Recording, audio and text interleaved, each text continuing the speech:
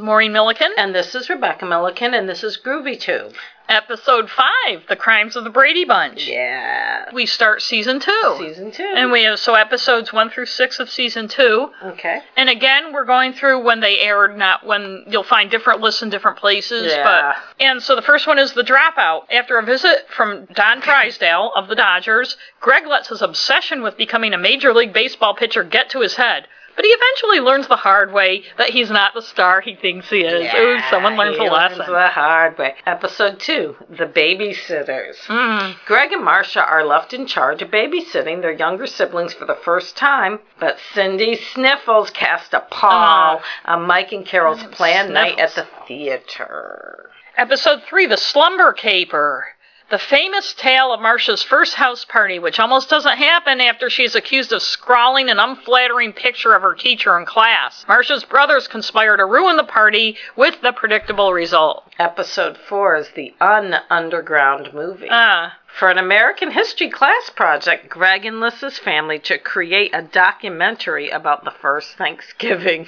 Number 5, Going Steady. Marcia goes gaga over her first steady boyfriend, nerdy insect collector Harvey Klinger. But Harvey doesn't even know she exists. How does Marcia get Harvey to pay attention? We find out. And then the 6th one, Call Me Irresponsible. Oh, I will. Mike gets Greg an after-school job at the architectural firm where he works. But Greg loses his job on the first day after making a very costly error. Oh, Greg. Poor Greg. And before we get into those, I want to talk a little bit about what was going on with the show. And people nowadays kind of remember it as this big hit, but it wasn't. They were always kind of on the cusp of being renewed. The first season, they only were at first approved for 13 episodes, and then they got the okay partway through for 13 more.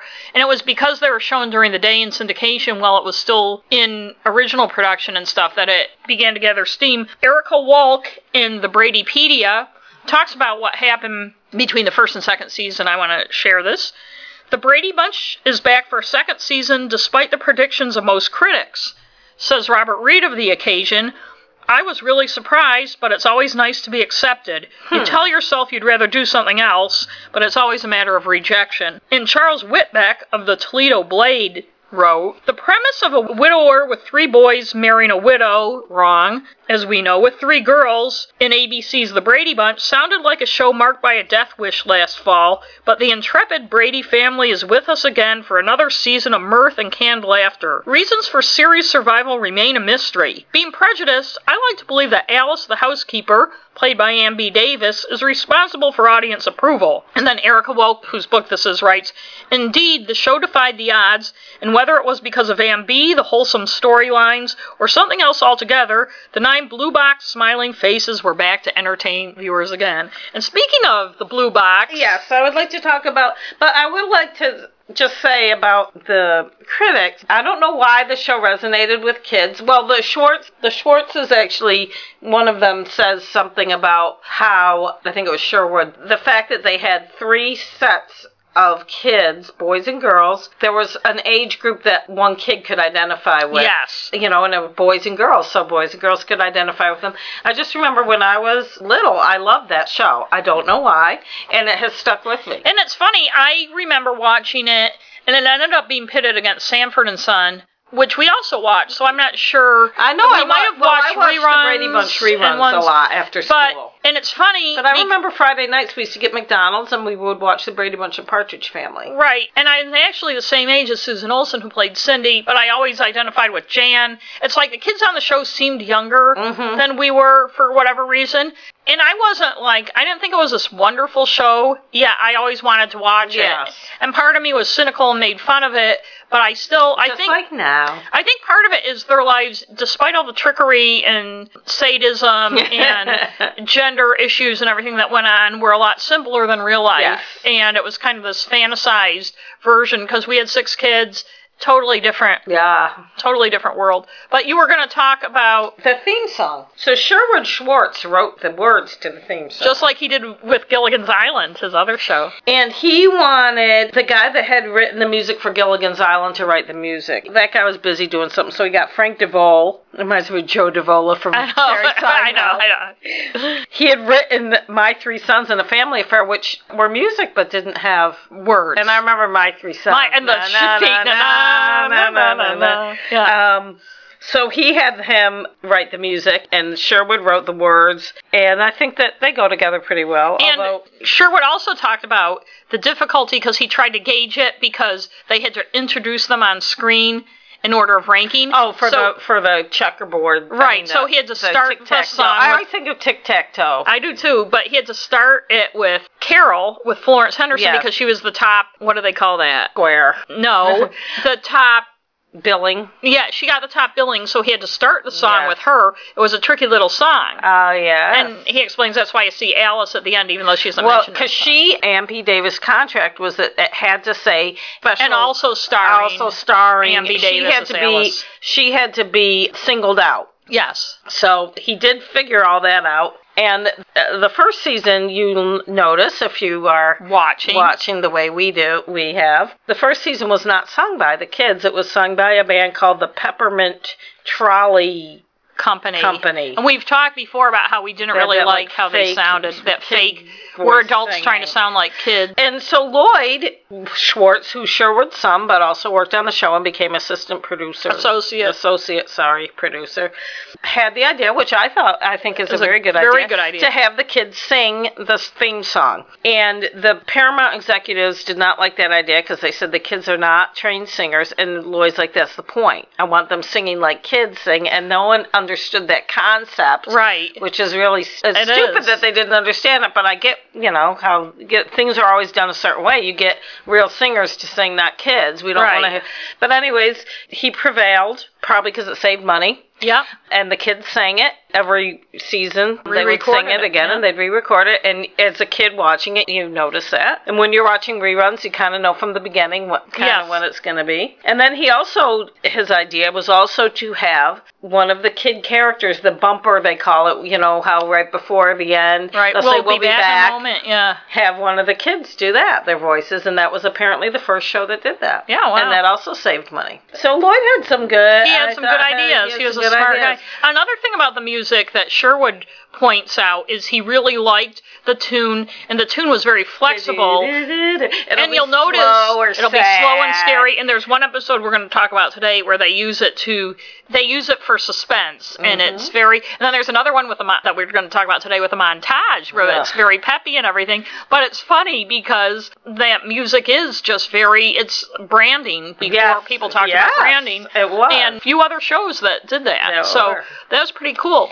Oh. So should we get into it? Yeah. Should we get right into the first episode? Dropout. The Dropout. And this has a celebrity guest who most people wouldn't know now. Don Drysdale, who was an all-star pitcher for the Dodgers. He and Sandy Koufax were a big 1-2 punch. And one of my issues with the show, in fact, is when Greg talks to the girls a little into the show and they don't know who he is. I know. And there's no way 3 girls that age in Los Angeles, especially with brothers who apparently like baseball, aren't going to know who Don Drysdale is. For nothing else, because he was blonde and handsome. Yeah. So that kind of. But let's start. So Mike is apparently designing a house for Don. But before we get to that, Lloyd Schwartz in his book said they had several baseball players, including Willie Mays. Yeah. Signed up, and Lloyd had to call them, and he called them up and they answered the phone, and he was a little stunned by that. Yeah, I like and that. They all seemed excited about it, but then the show decided to go with Don Drysdale, and Lloyd said even though Willie Mays played for the Giants, which is the Dodgers' arch rivals, he would have loved to have Willie Mays on the show, and I think I would have loved Willie Mays too, but for whatever reason, I think mostly because Drysdale was a pitcher, they decided... Yeah, that's what he said. It was he who was a pitcher and Greg was a pitcher. So he worked out better with the script. So Mike's designing a house for Don Drysdale. And he's at Mike's office in the beginning, and Mike says, I'd love to have you come by my house and meet my sons. They love baseball, especially the oldest. So Don shows up, and Greg is super rude. I know. They always are when there's a visitor. They all and nobody remarks on it because Mike goes out. When Galini was there, they were rude. When Mrs. And Mike goes out to the backyard with Don Drysdale, who's a big guy, and Greg's about to pitch to the boys, and Mike's like, Greg, I have somebody I want you to meet, and Greg's like, not now, I'm busy. Like, he isn't going to notice fucking Don Drysdale. Well, first of all, if your dad says, I've got someone for you to meet, especially the Brady kids. Like, who, you turn, no matter if you're about to pitch. But that didn't fit the plot. Script. Yeah, they're polite, nice kids until... And I also noticed... And Mike kind of chuckles. I noticed a kind of and this might just be me, okay. kind of a homoerotic undercurrent between Mike and Don. Yeah, there was a lot of sideways glances. Yeah. And I thought that Bob was kind of into Don. Yeah. Don's a good-looking guy. Don is a good-looking... If you like that type. He's not my type. Well, the other thing is... And the other thing is it annoyed me that Mike... I'd like my boys to meet you. Yeah. No consideration at all that the girls may want to. They have no idea who he is. But this is a show where girls aren't interested in sports or don't like sports. So, Greg pretty much falls in love with Don. He does. He head over heels, and Don's showing him how to bat. Yeah, Don is showing him how to pitch. But I meant he falls in love with him innocently. I didn't mean I know, because Greg's underage. But Don is showing him how to pitch. Yeah. He's showing him he shows him his secret slider, and he shows him what he can do in his stance a little, and then Don makes a stupid joke to Greg about... I don't think it's really a joke more than a platitude. You know? Just like, oh, well, you keep practicing, and someday you could be in the You might even get a bonus. You'll be a bonus baby and all this, which Greg immediately takes to mean that Don... Not having seen, I think Greg throws one pitch that Don admires. Yes. And then Greg is off to the big leagues. And Greg's all agog, and he tells the girls about it, and they don't know who Don Drysdale is. And he goes, don't girls know anything? And of course, not. Bobby, I like the way Bobby and Peter, kind of, because now Greg's going to be a big... Yeah, and they're like, he said you could. Right, I like the way they're not buying into the whole thing. They're just like, no, he said you could. And no, he totally meant that I was going to be in the big leagues. Yeah. And it's funny, and then, of course, Carol and Mike get very concerned before they get concerned, so they're in bed. And why on TV shows, whenever two people are sleeping and one wants to talk to the other one, they have to turn the light on? Why does that happen? But Carol turns the light on because she hears a noise, and then there's the whole funny ha-ha trope of her trying to convince Mike there's a noise, and Mike is trying to sleep. And it's Greg. It's 5 a.m, and Greg is downstairs lifting weights in the family room. And Alice wakes up, too, and she can't afford to miss a minute of her beauty sleep. And, of course, she has... Ha-ha. And of course, she has lotion slathered all over her face and curlers. And no one says to her, like, Alice, don't put yourself down. Yeah, and then... Greg is reading a baseball encyclopedia, and I can tell you it's not the baseball encyclopedia, because this is a girl who actually liked baseball, and the baseball encyclopedia is a huge tome that has statistics from every baseball game ever played and every person who ever played it. And Greg apparently is a trivia book, and he feels he has to bone up on baseball history, but I'll tell you something, most Major League ball players know shit about baseball history. Shit. Now, I have written in my notes, and I can't remember who it was, that just signed, was it Willie Mays that just signed a $200,000 bonus? It may have been. Because they mentioned Willie Mays in another. I know they mentioned Willie Mays at some other time, but someone had a $200,000 bonus, and I was like, wow, how times have changed. I mean, I know even for them that's a lot of money. The market supports. You know, people bitch about how much ball players make, and they did back then, although if you've read Ball 4, you know a lot of them didn't make... They get what they get. Right. The market supports what, just like any other industry, supports what people are going to be paid. And it's so cute that Carol doesn't know who Abner Doubleday is. I wrote exactly the same thing in my notes. So cute that she didn't know the name. Oh my God. Because it's so silly. Women, they're not going to know anything about You wouldn't know who the fuck Abner Doubleday was. I know.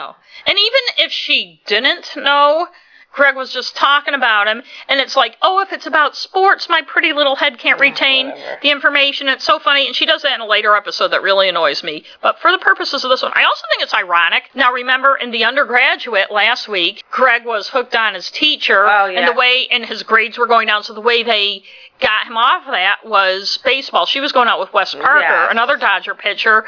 And Wes Parker talked to him about baseball, and it broke the spell, and he could go back to school. But now he's obsessed with baseball, and his grades are going down. So maybe they should have gotten him a prostitute or, a girl. If Don Drysdale had told him, study hard, and maybe you can get into UCLA and play baseball, and then be... Right, because he felt like he didn't have to go to college. He didn't... He thinks he can drop out. He thinks he can drop out. And first, Mike thinks the obsession is funny, but then he gets... Right, and he flunks a history test, and for instance, a question about what was the most significant date in history, which I think is a really subjective question anyway. Yeah, I know. But he puts down 1969 because of the Mets winning the pennant. But let me tell you something. Okay. He's a Dodger fan. He's not going to think the Mets winning the pennant in 1969, even though they were amazing. Okay, Bob Reed. I'm just saying. Yes, I'm Bob reading it right now. But I'm just saying, there are many significant dates in Dodger history. Well, maybe when the Dodgers moved to California. Well, or maybe even earlier in the 60s, if Greg was that much of a fan, like when Sandy Koufax pitched a perfect game, or Don Drysdale did, or they won the pennant. They beat the Yankees in the World Series. Hey, I'm just saying. I don't know. So Greg comes in, and Mike and Carol are sitting in the living room. His head is getting way too big for his britches. Greg thinks he can drop out of school, and Carol and Mike first are laughing, and I think he's funny, but then then they realize the kid's serious. Mike doesn't take it seriously. Carol's a little concerned, but then Mike thinks... Some trickery is in order. Someone needs to learn a lesson. He's going to get Don Drysdale to come and play some mind games. Yes. He talks that. So Don comes over, and that's when Don's in his study. Right, yeah, that's right. And Don is going to mind fuck. He brings Don into his study. Yeah, so he wants to school him on the mind game. On the mind fuck. You have to mind fuck my son because it's not enough to just talk some sense into the goddamn kid. Look, I was only it was like a remark. Right. I was kind of shouldn't have said it, but instead Don tells Greg how tough it is to make it in the majors. He doesn't mention the groupies, though. No, he doesn't mention the baseball Annies. He doesn't mention... But Greg is too dumb to... Yeah, he mentions, how hard it is, especially in the minor leagues. And it still is, by the way. It still is. And it is. You don't start making all that big money till you get the majors, and how a lot of guys never make the majors, and blah, blah, blah. And, they don't have anything to fall I want to say on. that I think Carol was dubious about this plan from the beginning. And while this is happening, she gets a very annoyed look on her face because she can see that Greg, it isn't making Greg's any not kind buying of impact. It. Well, Don's trickery wasn't up to Brady levels. Because Don is going on about how tough it is and how hard it is and how he's even had hard times and stuff. But obviously he's a fucking rich guy who's a star who everybody loves, and Mike's designing this beautiful house for him. And Greg doesn't say, none of this is said in the show, but you can tell Greg's just not buying it. Later when Mike's like, well, didn't you hear what he sang? And Mike has a nice talk with him. After Craig finally learns his lesson. No, we haven't come to learning his lesson yet. Yeah. But when I thought it was one of the boys said, well, didn't you hear how hard it's going to be? And Greg's like, well, that's for guys that don't make it I'm going to go straight to the major league. Yeah. And Carol is very annoyed that it backfired. Yeah, and Greg is practicing giving autographs. Yes. Like he gives one to Cindy. She totally doesn't understand. At one point, Mike kicks Peter in the butt. I know. Well, I've noticed that there's a lot of physical pummeling of Peter throughout the series. That he's constantly getting smacked. A lot of it by Mike. Hit on the butt, smacked on the shoulder, whacked on the head. Because that's what you do with your dumb middle kid. So Greg's going to go play a game. Yep, and he's in Pony League. After this tutorial by Don Drysdale, he thinks he's going to do really well.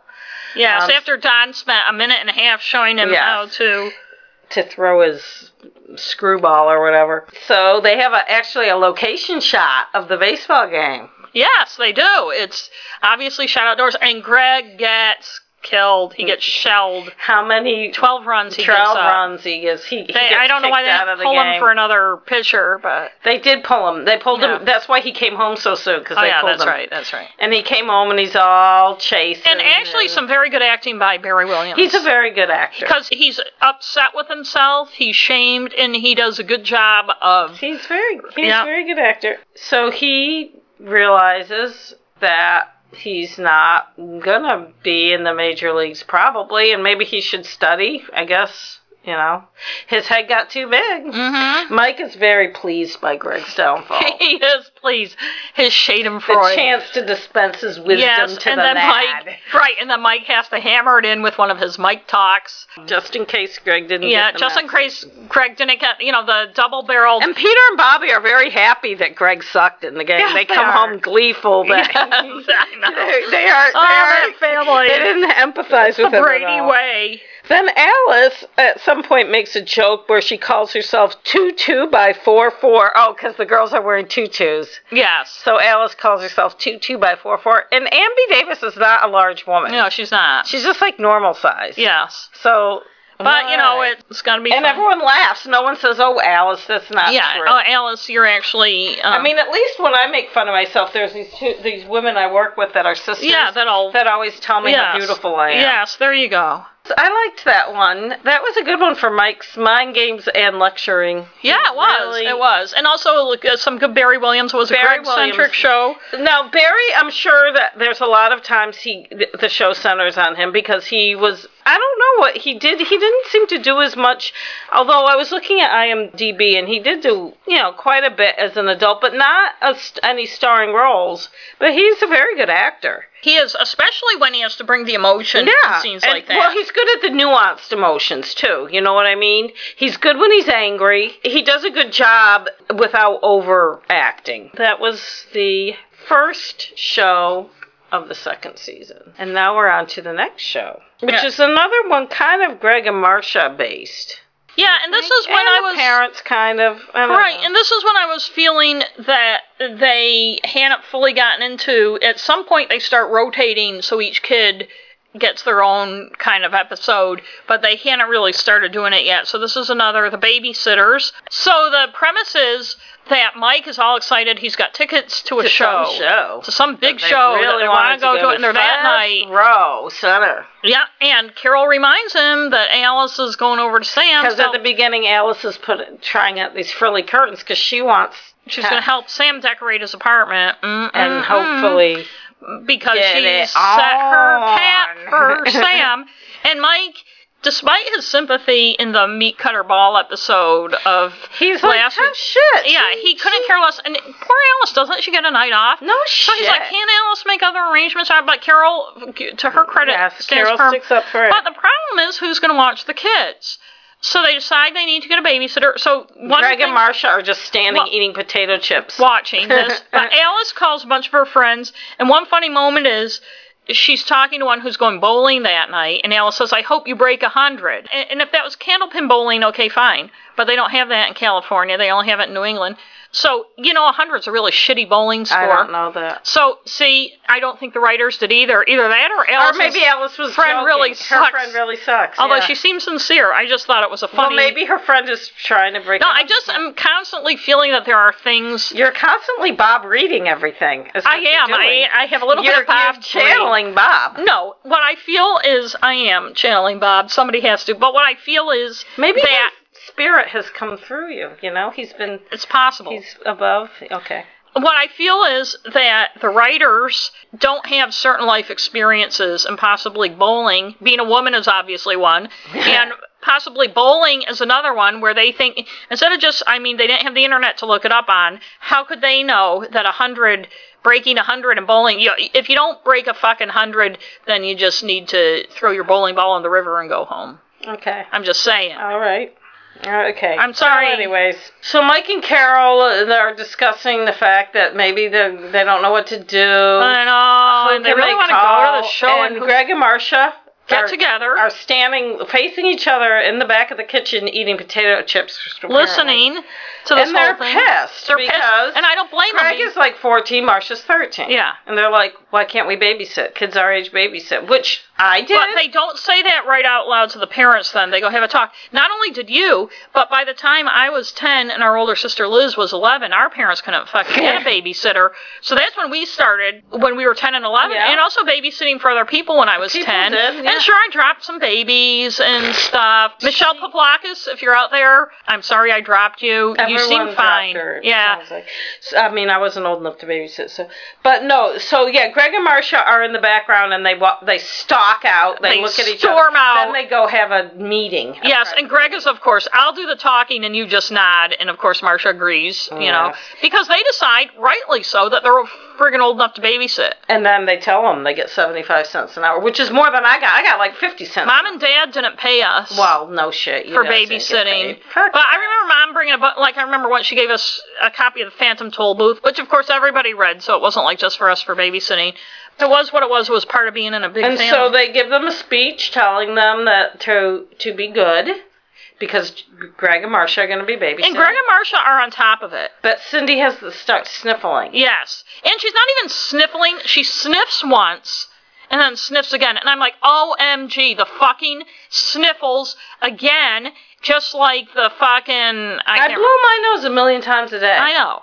If anyone was concerned. Now, somebody could argue that Carol was looking for an excuse not to leave the kids alone. And again, how long are they going to be gone? Like 5 or 6 hours? Yeah, it's a script written by men who aren't there when their kids get sick, so they don't know that people sniffle all the fucking time. And Cindy isn't like sniffle. She does one sniff. I know. And then they're going up to bed and she sniffs again. So I noticed in this episode the divisions are kind of by age because they have Peter and Jan hanging out together and watching TV. And although Jan's on the phone to Gloria. Well, no, but before that, Peter and Jan go off to watch TV. Yeah, Peter says, "Come on, Jan, let's go watch TV." And Mike quizzes Greg about the answering the door, and then Bobby. Well, first he does Greg and then Bobby. Yeah. And then Alice comes and takes Bobby away to and Mike's still outside. Yeah. Yeah. To have dinner. No, to have dinner, which is and weird. Bobby and Mike's still outside making the funny voices. Yeah. See, I thought that part was cute. Funny. That did make me laugh. Yeah, and I thought it was natural, like when the kids are watching TV, how they're like lounging around with their feet on. And then Greg's trying to be Mr. Like when Jan's lying on the couch with her like feet up on the back of the couch. I used to lie on the couch like that. Talking with Gloria. Talking with Gloria. Well, Gloria's doing the talking. And Greg tries to, and you almost think that this is going to be a Power Goes to Greg's Head episode because he has about a minute and a half of power and the kids kind of sneer at him but do what he says, but it doesn't go in that direction at all. Surprise. And the big direction it goes in, and this is such a tired, worn out, and it was worn out then. In fact, the first ever episode of the Dick Van Dyke Show had the exact same thing. Similar, Carol and Mike are all worried about the kids, and they're at this very expensive restaurant where they end up getting charged just for sitting there, even though they don't know. And the captain's very snooty. So they keep both sneaking off to make phone calls, not telling the other one that they're sneaking off to make phone calls. Yes, and of course, the line is busy because Jan is on the phone with Gloria. And I was like, what about Mike's other line in his office? Not that they would hear it ring, but... You know, they don't even try to call that. Right. Because we know that he has another line. Yes, in his office, but maybe they're not allowed to answer that Mike is acting kind of gay at dinner. He is acting very gay.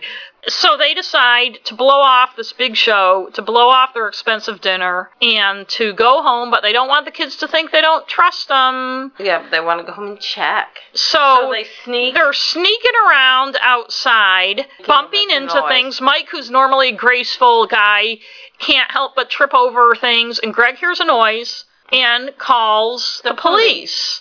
As he was trained to do. And guess who they run into in the backyard? Alice. Who's also come to check. And so the cop, one black. Sex. The cops, one black and one white. And the black one's in charge. And the black one's in charge. So they do have these little triumphs of anti-racism, very subtle and far between, but they do it. And they do the stupid 3 people talking at the same time, over-explaining without completing a full sentence. And the cops look dubious. And that's a little gimmick that's used throughout the series that I just want them to get through and get over with because I don't find it amusing. And I didn't find it amusing as a child. And the 4 older children are watching them with out the glassless door. And one thing that is good, though, at least they still had time to go to the show and see the show. Yeah, they missed their dinner, but they got to see the show. That's right. We assumed that they all learned that the kids, Marcia and Greg, can babysit the kids. And Alice can go off and have a life. Fucking fun, yes. Man. Poor and somebody actually mentioned in the show that she wants to marry Sam. Oh, Carol says it's Mike, yeah. but you don't, you don't want to marry Sam. And Mike says something like, I hope not. He's not my type. Yeah, I know. But I think that's another example of almost like adult-centric, even though the kids were the babysitters. Yeah, it's more of the centric on the adults. Yeah, but now we come to another Marcia episode. Which this is one I remember. And this is one apparently a lot of people remember. Very fondly. The Slumber Caper. And Hannah actually watched this with me. Yes, and she enjoyed it, didn't she? She very much because they had a lot of girls and it doing stuff. And first of all, they had to wait for Dad to give his decree. So they're all there, biting on their fingernails while Carol is in Mike's study, making the case, we find out, for him to let Marcia have a slumber party. And of course, Cindy and Jan have to be included because it wouldn't be fair to leave them out. And I'm like, in what world would it not be fair? We all have slumber parties. In the Brady world. And our sisters didn't. I mean, Liz and I, since we're a year apart. Yeah, but someone that's 3 years younger than me. But you're 3 years younger than me. You're Jan to my Marcia. And Nikki is Cindy to my Marcia. Yeah. Not that I'm Marcia, but you wouldn't be. I mean, you might sneak in and we'd kick you out. Yeah, thanks. The boys are disgusted by the thought of girls at their house. And anti-girl attitudes run rampant. Yes, there's a lot of gratuitous anti-female. And of course, the girls love boys. Yes, because all they do is play games and talk about boys. And, I was thinking, and so the boys decide to disrupt the slumber party, but I was thinking, wouldn't it have been a better plot? And I almost thought this was coming, because it's been decades since I'd seen this, because the boys don't want to be anywhere near it. But if the reason Greg wanted to disrupt it was because he actually had a crush on one or two of the girls and wanted to be around the girls, and so he was trying to convince his little brothers to do this because he really wanted to... It would make more sense. Yes. There was a girl coming named Paula that had the hots for him. And I noticed that this was another episode where Alice is not as clownish. Alice is not excited about the fucking slumber party, and it turns out it's obvious why. No shit, Mike and Carol make take plans off to go out for dinner. Yeah. And Alice is there with, and there must have been, how many kids were there? Like 10, 12 girls? At least. I mean, it was a lot of girls, and they're all in the living room.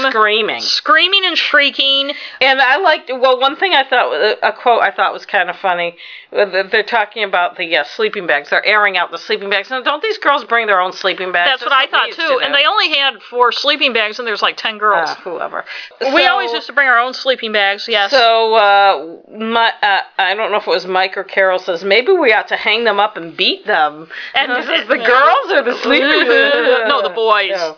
Because the boys didn't clean them out. And then the boys are all like, oh, don't worry. And Mike looks very suspicious. Yes, he looks suspicious. The boys are being extremely helpful. Mike looks suspicious, but he never brings it to the next level. No. And to find out what are they up to. But meanwhile, something happens. Something happens at school. Marcia's called into the principal's office. Who is E.G., played by E.G. Marshall. Who played Robert Reed's father in The Defenders. But according to Lloyd Schwartz, they weren't exactly sentimental about seeing each other. No. But in any case. Well, I was assuming that the reason they had him was because they used to be right. Cousins. And it's funny because you watch that and you're like, wow, what's this really I know, I'm like actor? E.G. Marshall. So he calls Marcia into the principal's office because she's drawn a picture of George Washington. Well, we don't know. We don't know that yet. She's drawn a picture of a face, an unattractive face, with her name on top, and underneath it says in these block letter printing, Mrs. what was her name, Denton, or a hippopotamus. Yes. And the teacher found it in her desk,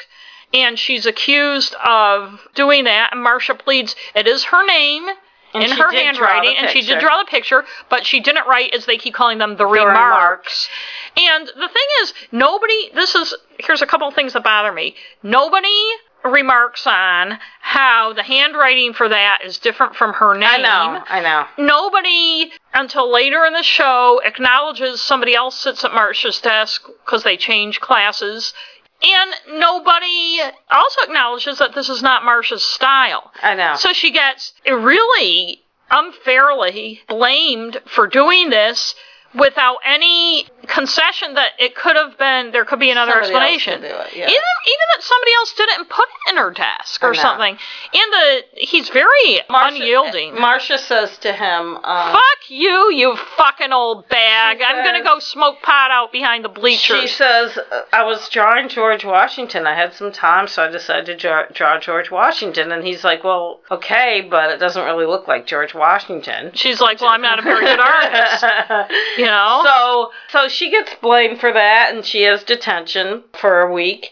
And so when she goes home, Mom and Dad have been informed of what happened, and so they tell her she can't have the slumber party. Right, and this reminds me of something that happened to our older sister when we were in grade school. Short story. At St. Albert's in Ohio, Kettering, Ohio, a girl who walked home the same way we did, somebody was making fun of her, following her home, making fun of her, and throwing dog poop rocks at her. Sorry. And Liz and one of her friends, I think it was, were accused of doing it and sent to the principal's office. If you knew our sister Liz, it's just not. She wouldn't, yeah, she would do. But she was accused of it and couldn't defend herself, and she could tell the story better than I. I think she was in 5th or 6th grade at the time, so I would have been in 4th or 5th grade.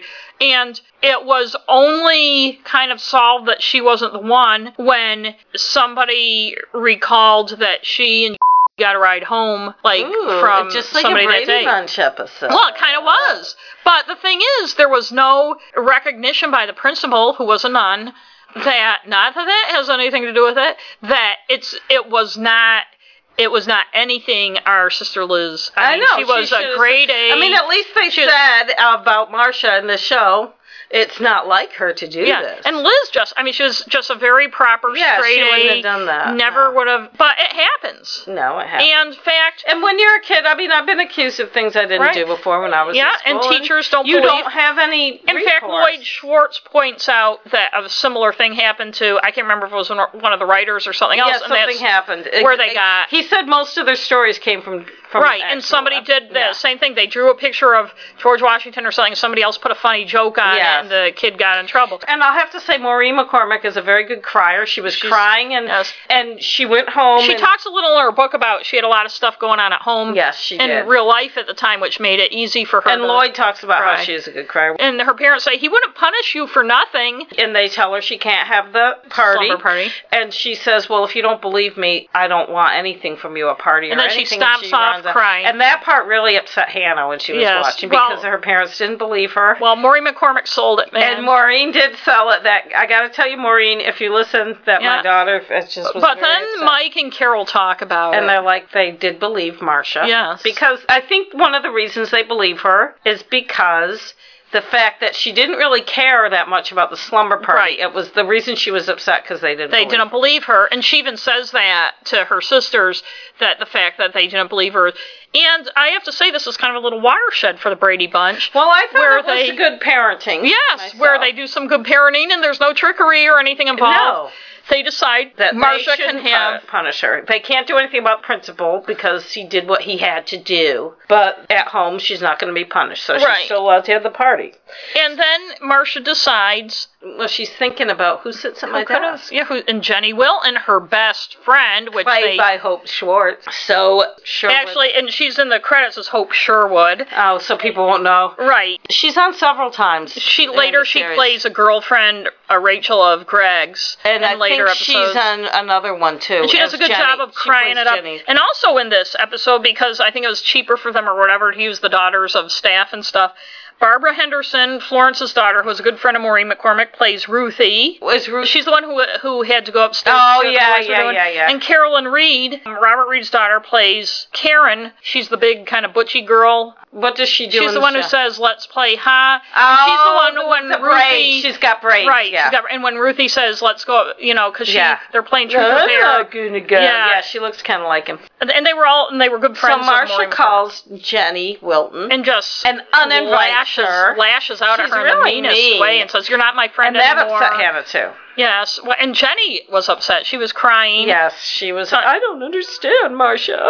Yeah. And so the party goes on, and they're all having fun. And one of the tricks the boys do, which I think is really bad, is putting itching powder in the sleeping bags. That's horrible. And not only is it bad, they should have gotten punished for that. They should have, but everybody thinks it's funny. The girls all start itching after they play Truth or Dare, and part of the Truth or Dare is, first of all, Paula, she's kind of cute, admits. Yeah, she's cute. She takes Truth, and Marcia says, "Who do you think's the cutest boy in school?" And she goes, Greg Brady, and they all laugh. And then Ruthie takes Dare and has to go up to see what the boys are doing. Karen takes Dare. One of them takes Dare and has to go see what the boys are doing, and she asks Ruthie, "Will you come?" And Ruthie's like, "Oh, I'm not going up there." So Marcia goes, "I'll go with you." But then they start itching. Because before that, the boys come down the stairs in masks and scare. Yeah, the boys keep scaring them with masks and stuff. Yes, everyone starts hitching, and Marcia quickly realizes she's and so Alice brings them all upstairs, this dozen girls, to take a shower in the one bathroom. But the thing is, they go back to the same sleeping bags. Nobody's washing sleeping bags. I thought the same thing. Or giving them new bedding. I know. And we know how long it takes to wash sleeping bags, forever. Ugh. But then, all the itching is ensuing. Paula says she likes jokes. Paula likes jokes. Like the one they played on Mrs. Denton. And wasn't that funny? And Marcia's like, what? Wait, what? And, of course, it turns out, and Paula very innocently, and I thought they did this well, too, very innocently had done that thinking Marcia was the only one who was going to see it. Yes.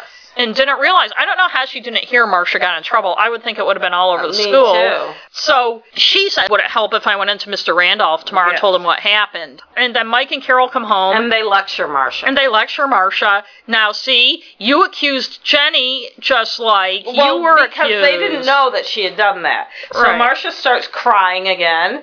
Because she was so mean. She's the most horrible person in the world. Yeah. And so then Mike and what Carol did Hannah think of that part? She liked it. She liked this whole episode, I must say. But Mike and Carol are like, ooh, we can lecture. This is a good episode. And they double team her. Yeah. So, yeah. And they lecture about falsely accusing. Yes. And you know how you felt when you were falsely accused. And now, look, you just turned around and did it to Jenny Wilton. And Marcia's like, oh, what can I do? Well, it's still early. You can call her and have her come over. And so Jenny comes over, and then Mike opens the door to them and gets a pail of flour on his head. Which was hilarious. And then Alice opens the refrigerator, and there's a blinking skull in there. Yes. Which is hilarious. Hannah was afraid of the boys in their masks. Yeah, well, she isn't used to being around. She is 6. She understood the little lessons in the show. Yeah, she's a much smarter not bad there. She did think it was funny because Greg called Bobby a dumb dodo. Yeah. And I think the lessons are good. I think every kid can identify with being falsely accused of something. And not being listened to by adults. Yes. And the whole lesson about don't falsely accuse people, although they falsely accuse in their family all the time. I know. The next one is another Greg one, underground movie, where he comes home. Possibly the most racially insensitive of the episode of the whole series. We'll talk about that. And that's how the opening I thought was a little weird, because he comes home and everybody's in the backyard. Mike is taking home movie of Bobby and Cindy swinging on their cheap little swing set. Carol's going, I think they've gone high enough. Aren't they going high enough now? And Greg immediately launches into, I've got the grooviest teacher, and she wants us to do these projects, and one kid's writing a book about this, and another kid's doing this, and blah, blah, blah. Right out of a script. They're like, well, what are you going to do? Because they have to do something about the Pilgrims, and Greg's eye meets the camera, says, I'm going to make a movie. And Mike's like, you better be careful with my camera. Because back then, people don't know how easy we have it now. With our phones. And even Super 8 movie camera. That was something special back then. It was. I noticed, too, that, they dyed Mike Lookinland's hair the first season. Yes. I noticed it's more reddish. But there's some little jokes that you won't get if you're from the century. Like, somebody says Greg might get an A on the movie, and back then the movie ratings were A, B, yeah, and Bobby C. And Bobby said, does that mean kids can go? Yeah. And then there's, of course, the typewriter makes another appearance. Greg's typing his script in the middle of the night, and I was thinking, I remember how Dad used to be up typing all the time at night. Yeah, that noise. I like the noise of a typewriter. I do too, but he'd be smoking his cigarette with the Budweiser there, typing. God only knows what he was typing. It's like people are on their lap. Greg's downstairs typing, and Mike and Carol, and then Alice, because of course her bedroom's right there, so it's probably like all come out. But then they all want to get in on it, and I always felt like that was kind of an LA gag where everybody's got a script going on, and they all had. Well, Alice says it might be Mike. Yeah, it's Mike. That's not how Indians would talk. You got to have a lot of ughs and hows. Yeah, it's Mike, because then Carol says, that's corny, dear. And I'm like, no. It's racist, dear. Yeah. And Alice makes some remark about a painted face. Yeah, because she's, of course, got she has her cream on her stuff face. On her face again. And the Indian stuff is just so bad. The boys run around hooting. They want to be Indians. Yeah, they want to be Indians. Of course, the girls fight over who's going to be Priscilla. And Peter is even worse actor than Chris Knight. No, that was my my favorite part. So they're making the movie. They make all the sets. First of all, it's so, because Peter has to do his lines. He's either John Alden, I can't even remember. But he, like, shouts. I mean, I'm sure they told him to act bad on purpose. Really bad actor. But I thought that was like one of my favorite parts. And then, of course, Alice has to play multiple parts. And, of course, she has to play a guy, because it's always funny to defeminize Alice. But she does a good job even in that funny movie. Poor Greg, he's trying to direct this movie, and she mentions lunches in the oven. And they all start, and somebody's like, what is it? And it's spaghetti and meatballs. And I'm like, in what world do you put spaghetti and meatballs in the oven? Unless she had them in there just to stay warm. But I thought it was another thing. We've learned men don't cook, and men are in charge of the show and writing the script, so maybe they don't know you don't put spaghetti and meatballs. But so poor Greg, the movie's been taken away from him by his cast and crew. Nobody's listening to him, and he has a big meltdown. Cindy calls Greg a dum-dum. Yeah, which I thought was a nice turnaround. And he kind of gets in a big, he has a big huffy moment, doesn't even want to do the movie because he can't do it the way he wants to, and doesn't Mike assure him that he'll make everybody do what Greg wants and Greg's in charge? Yes, he does. And so they make the movie. Yes. And also Mike gives a quick history lesson about the Indians having their land taken away. He says they're friendly at first, then they start having their land taken away, and Bobby and Peter are like, what, the Pilgrims took their land away? And Mike's like, well, not all at first. Almost. It's kind of weird.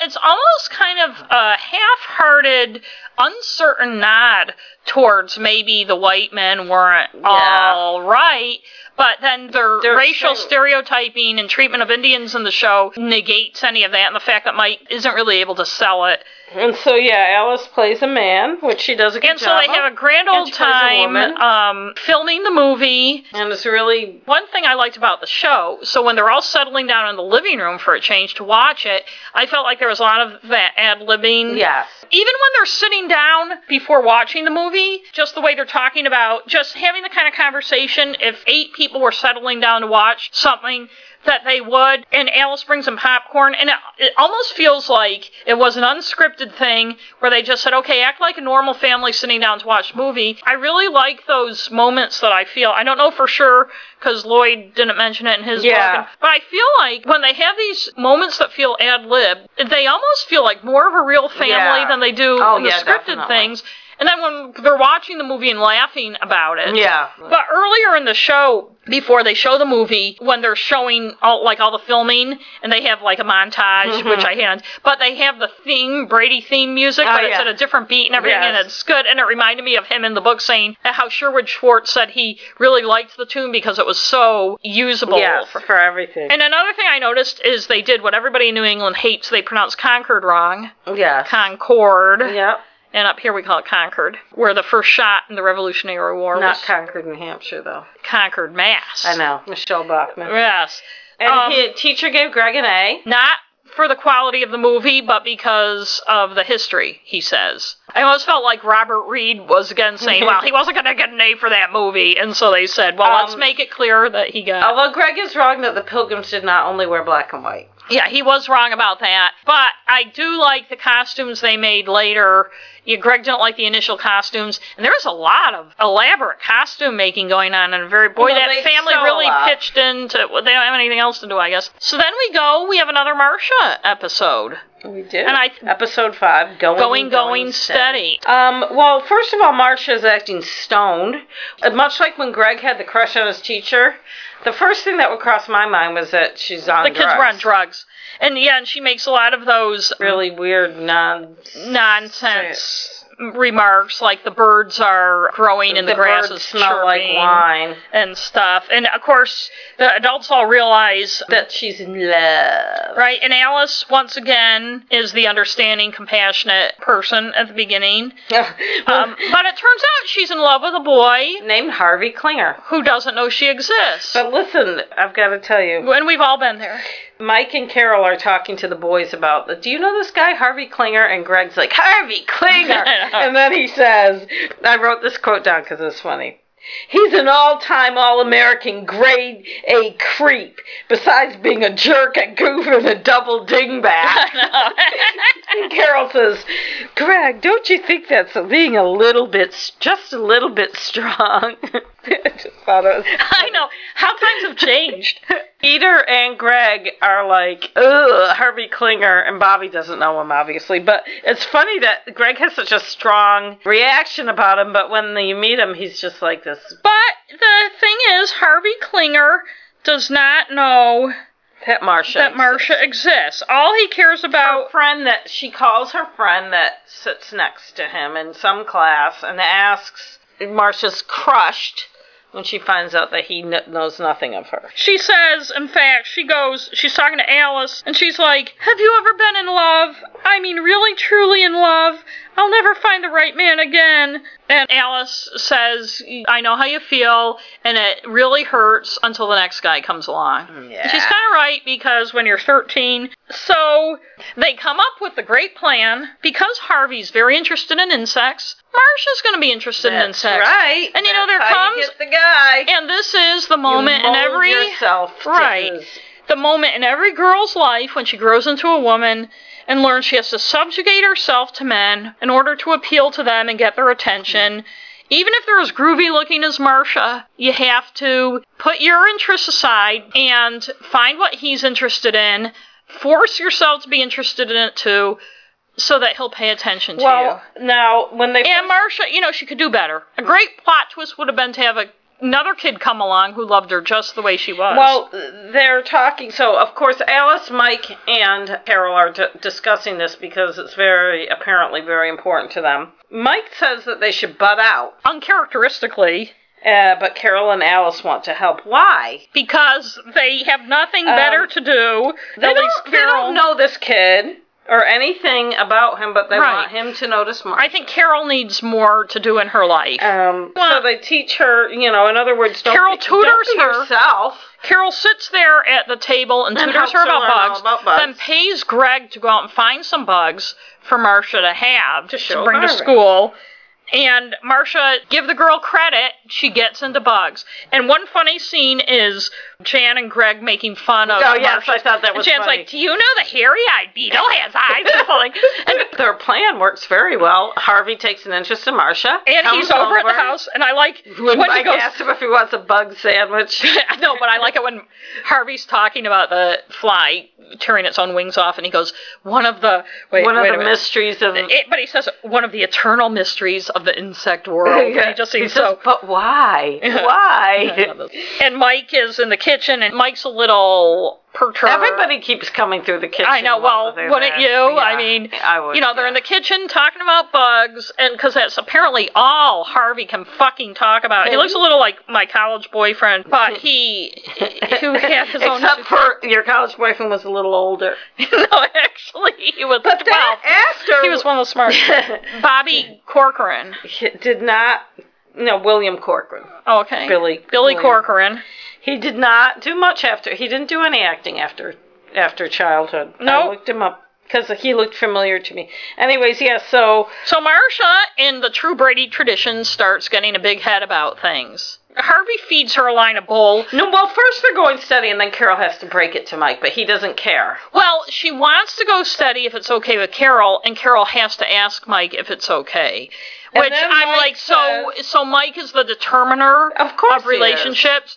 So Mike doesn't give a shit. He's like, going steady today isn't the same as when we were 13. Which makes you wonder what the hell was going on when they were 13. Were they 25 years screwing each other? Apparently. But so Marcia starts getting a little full of herself. She's at Carol's makeup desk, trying to put on fake false eyelashes, and she goes and she tells her mom that Harvey says that a girl her age is like a 20-year-old used to be. Now she's 13, and a boy his age who's 14 is like a 22-year-old man. So I'm not sure why that. Ages don't add up. And he also says, parents, Harvey was right, parents, your generation just doesn't understand ours. And Carol's like, oh, it's the same, I've never worn false eyelashes. No, I've never worn any makeup. I thought they'd fall off. But, so what can be done? What can be done? Of course, Mike, this gives Mike an idea. We need some trickery. We need some major trickery. We have to Instead of sitting down with our daughter and talking about... she already knows about the birds and the bees, but instead of talking to her about relationships and growing up. Let's play a mind game instead. Yes, Mike is all over that. And also, before the mind game, why is Carol so afraid to tell him what's happened? And it's not only because he's going to say, I told you so. You feel like it's more than that, and that we're, as an audience, supposed to understand. Because she's afraid to tell Mike it's gotten out of hand. And she's like, oh, I'm so upset about the way Marcia has changed. So it's okay for Marcia to be superficial the way you want her to be. But then when she becomes more superficial because she's acting older than she should and she's trying to put on makeup and everything, you're now, after you gave her the message that you need to act differently to get this boy, now you're upset. But nobody makes that point. But Carol's afraid to tell Mike, and she keeps putting it off, and Alice chides her about it. Yes, but Mike has an idea. He's all over it. He decides to work his magic on Harvey. But there was another thing earlier, too, that I want to... The only time ever so far, and we're into the second season, when a girl has anything to do with sports, Peter and Bobby need another guy to play basketball, so they go ask Marcia, and she's like, I'm not a guy, I'm a woman, kind of thing. And so apparently Marcia can play basketball, which comes as a big surprise to me, because never before or after does she play. So anyways, Mike has an idea. Harvey comes over. Mike grills Harvey about his and Marcia's future plans. And he's like, oh, what we men put up with, huh? And then Carol joins in and scaring them, asking them about what they're going to do when they get married and all this stuff. And Marcia and Harvey are totally weirded out. They're on their way out to go. They're like, married? Married? Yeah, they're only going out for a soda. And so they go out for a soda. What if it had backfired? What if this plan had backfired? And they said, let's Romeo and Juliet. Let's go get married.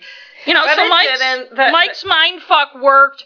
Neither of the kids learned anything about relationships, getting along with people, anything like that. They were just mind fucked back into being kids until the next time. And then after they leave, Mike growls at Carol and starts calling her. But then Marcia apparently has a guy of the week, although she trades up because she comes in with this handsome, older-looking blonde kid, Lester. Why do these boys have such awful names? And then there were, apparently from the conversation, there have been a couple of every week she's got a different fella. Harvey was in Trip. Yeah. Which we all knew anyway. I know. So maybe she's just being herself now. We can only hope. They like it that she plays But, it hasn't changed much now. Women are still kind of taught to change for men. No one actually comes out and says that to us. But our society encourages it, and everything you see as a woman... You need to be interested in what he's interested in. He doesn't have to be interested in what you're interested in. That's the whole thing. Because what women are interested in is frivolous silly. And stupid. Yeah. On our other podcast, Crime and Stuff, on episode where you talked about Phil Hartman. I couldn't remember the name. I know. His wife killed him and then killed herself. And she had that issue where she was constantly trying to mold herself, even though she was probably a smart and interesting person, trying to mold herself for the guy she wanted to be with. And it just doesn't work. They do. And then they're frustrated and can't understand why. And you feel... Your self-esteem doesn't... Because nothing's worse than being alone. And women have enough problems with their self-esteem without feeling even worse. Right. That you're not good enough. Who you are isn't good enough. I'm not going to come back to Bridget Jones' Diary again, but wouldn't it be great if who you are was good enough for the fella? Yes. And there are guys who you are is good enough, but a lot of women don't hold out for that because they don't want to be alone, so they... don't say, I'd rather, be home reading a book. I know. And now we've got another Greg episode, the final one of today. Call Me Irresponsible. Yeah. And it seems so far, like I said earlier, it's Greg, Marcia. I think it's funny at the beginning, Greg's in Mike's study. His inner sanctum, very nervous. He has to talk to Mom and Dad. He has very important state, and I was thinking, if this was 2017, he'd be coming out. That's what he's talking about. Yes, he would be. But they're very curious about this. But even back then, though, he could have been saying, I knocked up my girlfriend, Randy. But they don't seem to be too concerned. And then it turns out what he wants to tell them is he wants to get a job because he wants to buy a car because he's going to be 15 next month. And so 16's right around the corner. Well, and he's got a car he wants. For a car. And what I think is funny, first of all, Greg employs a little trickery that they don't really... he appeals to Mike's vanity. By telling him he wants to be an architect. Which I doubt he really does. Yeah, I think there's a later episode, if I remember right, where it turns out he doesn't want to be one. But at this point, and then he, of course, expects Mike to hire him at his firm, which Mike does. But it's funny, when he first says he wants a job, Carol's like, doing what? Like, the thought of Greg getting a job is so, like, what would he do? And the funny thing is, too, how it's a big deal that he's afraid to tell them he wants to get a job. A lot of families, including the one we grew up in, expect you when you're like 15 to get a job. Although I did have a friend growing up whose parents did not want her to work when she was in school. Did they want her to focus on her studies? Yes. And did she? No, she got a job. Maybe the Bradys, maybe architects make a lot of money and Mrs. Brady doesn't have to work. But like in our family, we got jobs when we were 15 and the rule kind of was if you don't like your job and wanted to quit, you had to have another one lined up. And we all had paper routes and babysat and stuff before. Well, you didn't, but you babysat. I mean, we all did little things before. And Maine, you can work when you're 15. You know, it's funny on this show they don't mention Greg's not 15 yet, even. Yeah, but 1970. Yeah, but they had no friggin' laws unless you're an actor, child actor. So Mike hires Greg at the architecture firm. But Greg kind of puts his nose up at the job. He does. I mean, people think millennials are entitled. I know. He thinks he's going to be designing buildings, and it turns out he's going to be emptying wastebaskets. He's a gopher. And be a gopher, which he should be happy. And Randy just thinks it's out of sight. She thinks architects are out of sight. Yeah, and she's this cute little blonde thing. Randy's little excited. girl. Greg has enticed her with his future car. And he's also enticing the kids. And what's interesting about this episode is Cindy's not in it. Oh, I didn't notice that. Yeah, but that's I noticed true. it. Lloyd said that the studio was trying to save money. Right, because they were always on the edge. This show, it wasn't making a ton of dough. I didn't even notice that. Yeah, I noticed it because, like, when he's trying to entice Jan, Peter, and Bobby to cough up some money for his future car that they can pay for gas and stuff like that. And it's funny, I started thinking, and I'll talk after this about the ages of the kids thing. Erica Woke makes an interesting point about them, but I started thinking, since Jan is younger than Peter, and I didn't realize how much younger than Marcia she was, of almost being as close in age as Bobby as she is to Peter.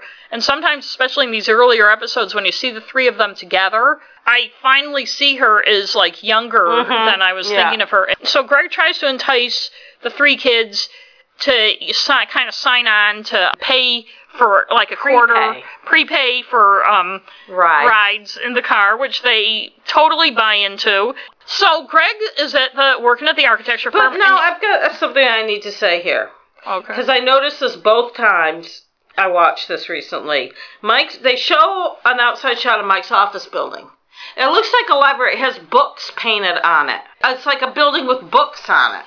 I didn't notice that. I swear to God. I'm like, what the fuck are they showing? Maybe that's a famous Los Angeles building. Well, I'm going to have to go back and look now and see. So Greg gets the job there. He's emptying wastebaskets, doing a good job.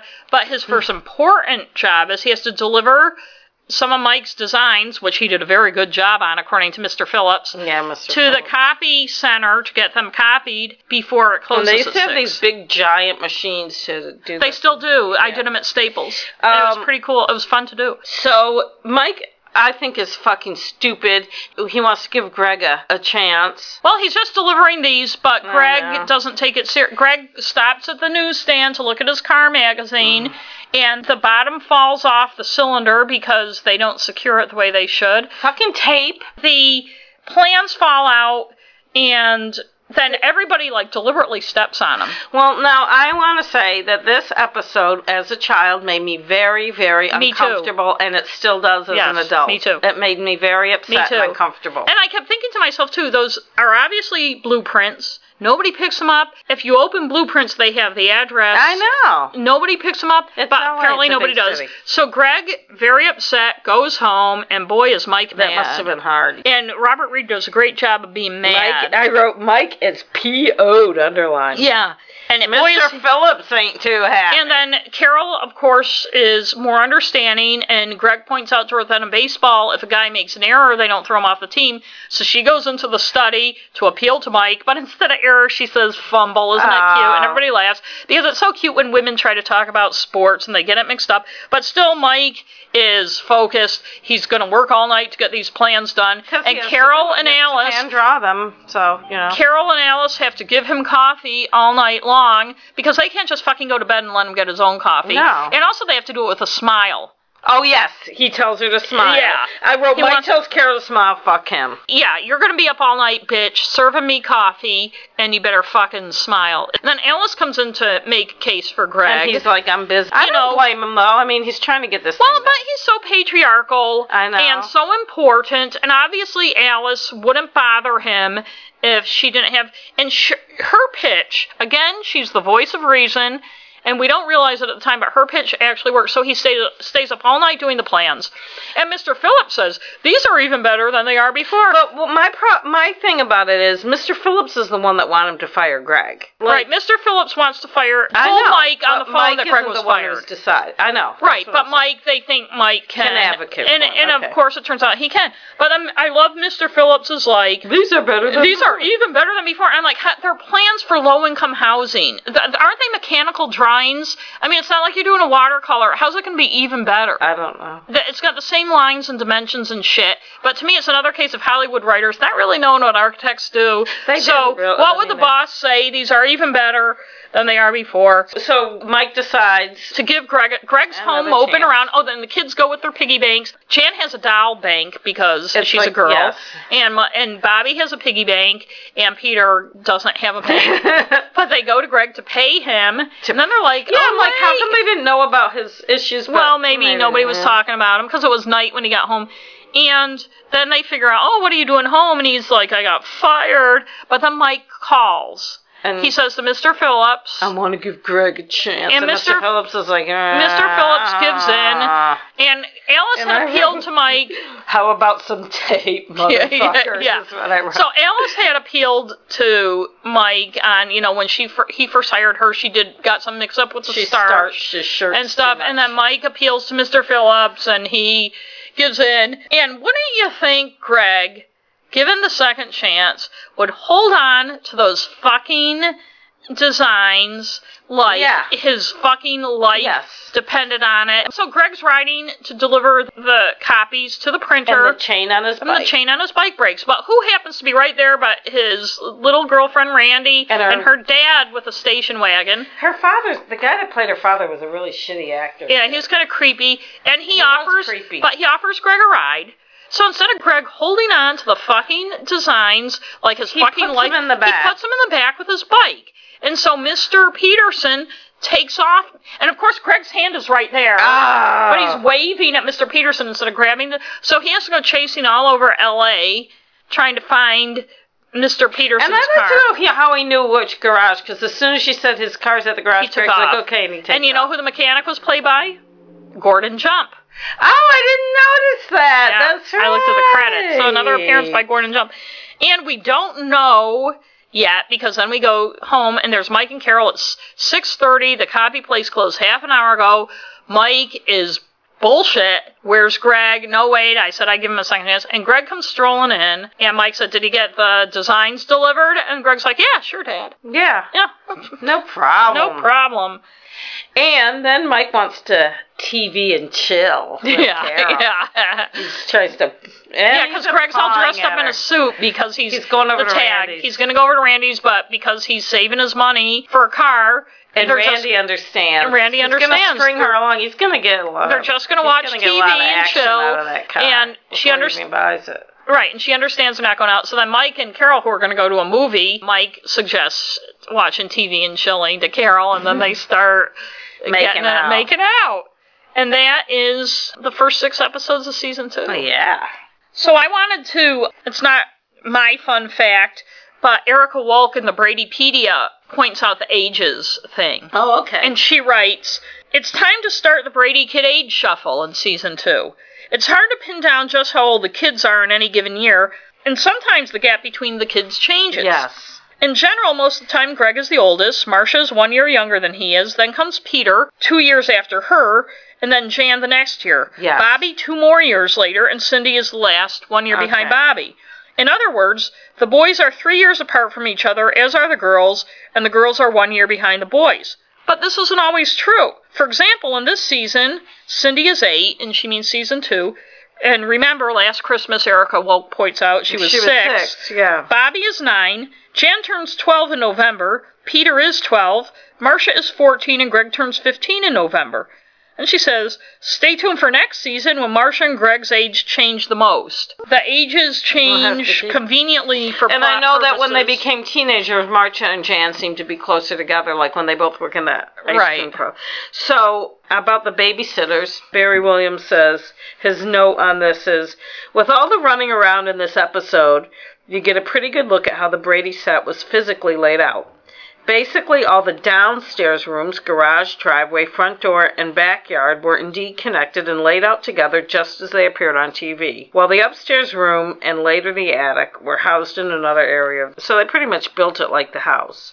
And, I mentioned in the, maybe in the one where Alice sprains her ankle, but in a later one too, that rug in their house is freaking filthy. Yes. And you'll notice that, they probably did them on film, right? I watch on my iPad, and it's probably got a lot better definition than our TVs had when we were growing up. But, I mean, it's disgusting. We'll talk about it later. There's an episode later when I first noticed it, and now rewatching them, I'm noticing how gross it is. Their house, there's a lot of, gross, shabby, which is a house. I mean, if it was a real house, it would be too, but it's a set as well. I don't think it was intended to be dirty because this is how a house would be, especially since they have a house cleaner. I know. I think all she does is dust, though. So the thing that caught my eye the most was that almost every episode now, Bob Reed wears the blue velour mock turtleneck. I know. But my favorite quote, Marcia is in love. She says a lot of silly things, but when she says, "Who can feel when your heart has wings?" And then she takes a bite of the apple. And everyone's like, what does that mean? And I also like when Harvey Klinger is talking about the fly pulling its own wings off. And the way he goes, but why? Why? That's what I And then he goes, one of the eternal mysteries of the insect world. I like that one too. I'd have to say that one was my favorite. But why? Why? He seems so, passionate about it.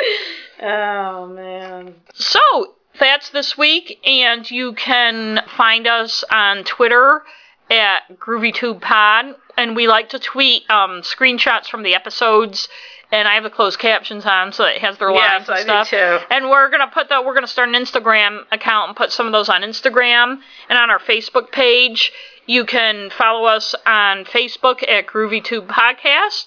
You can email us at groovytubepodcast@gmail.com. And we would love to hear what your favorite episode is, or your favorite Brady. Or your favorite memory. Yeah, or if you have personal memories that are Brady related or remind you of a Brady Bunch episode. We're all fans together. Our website is groovytubepodcast.com. Yes. And so next week we're going to be talking about Season 2, Episode 7, The Treasure of Sierra Avenue. Oh, I like that one. Episode 8, A Fistful of Reasons. Ooh. That's a Peter one. I like that one. Episode 9, The Not So Ugly Duckling. Oh, yeah. Episode 10, The Tattletale. Susan Olsen's least favorite. I don't blame her. Episode 11, What Goes Up? And episode 12, Confessions. And this is when they start doing a different kid each episode being the star. It's when it truly happens. So that's something that we're going to talk more about. And until next week, watch some Brady's, catch up with us, and stay groovy. Woo!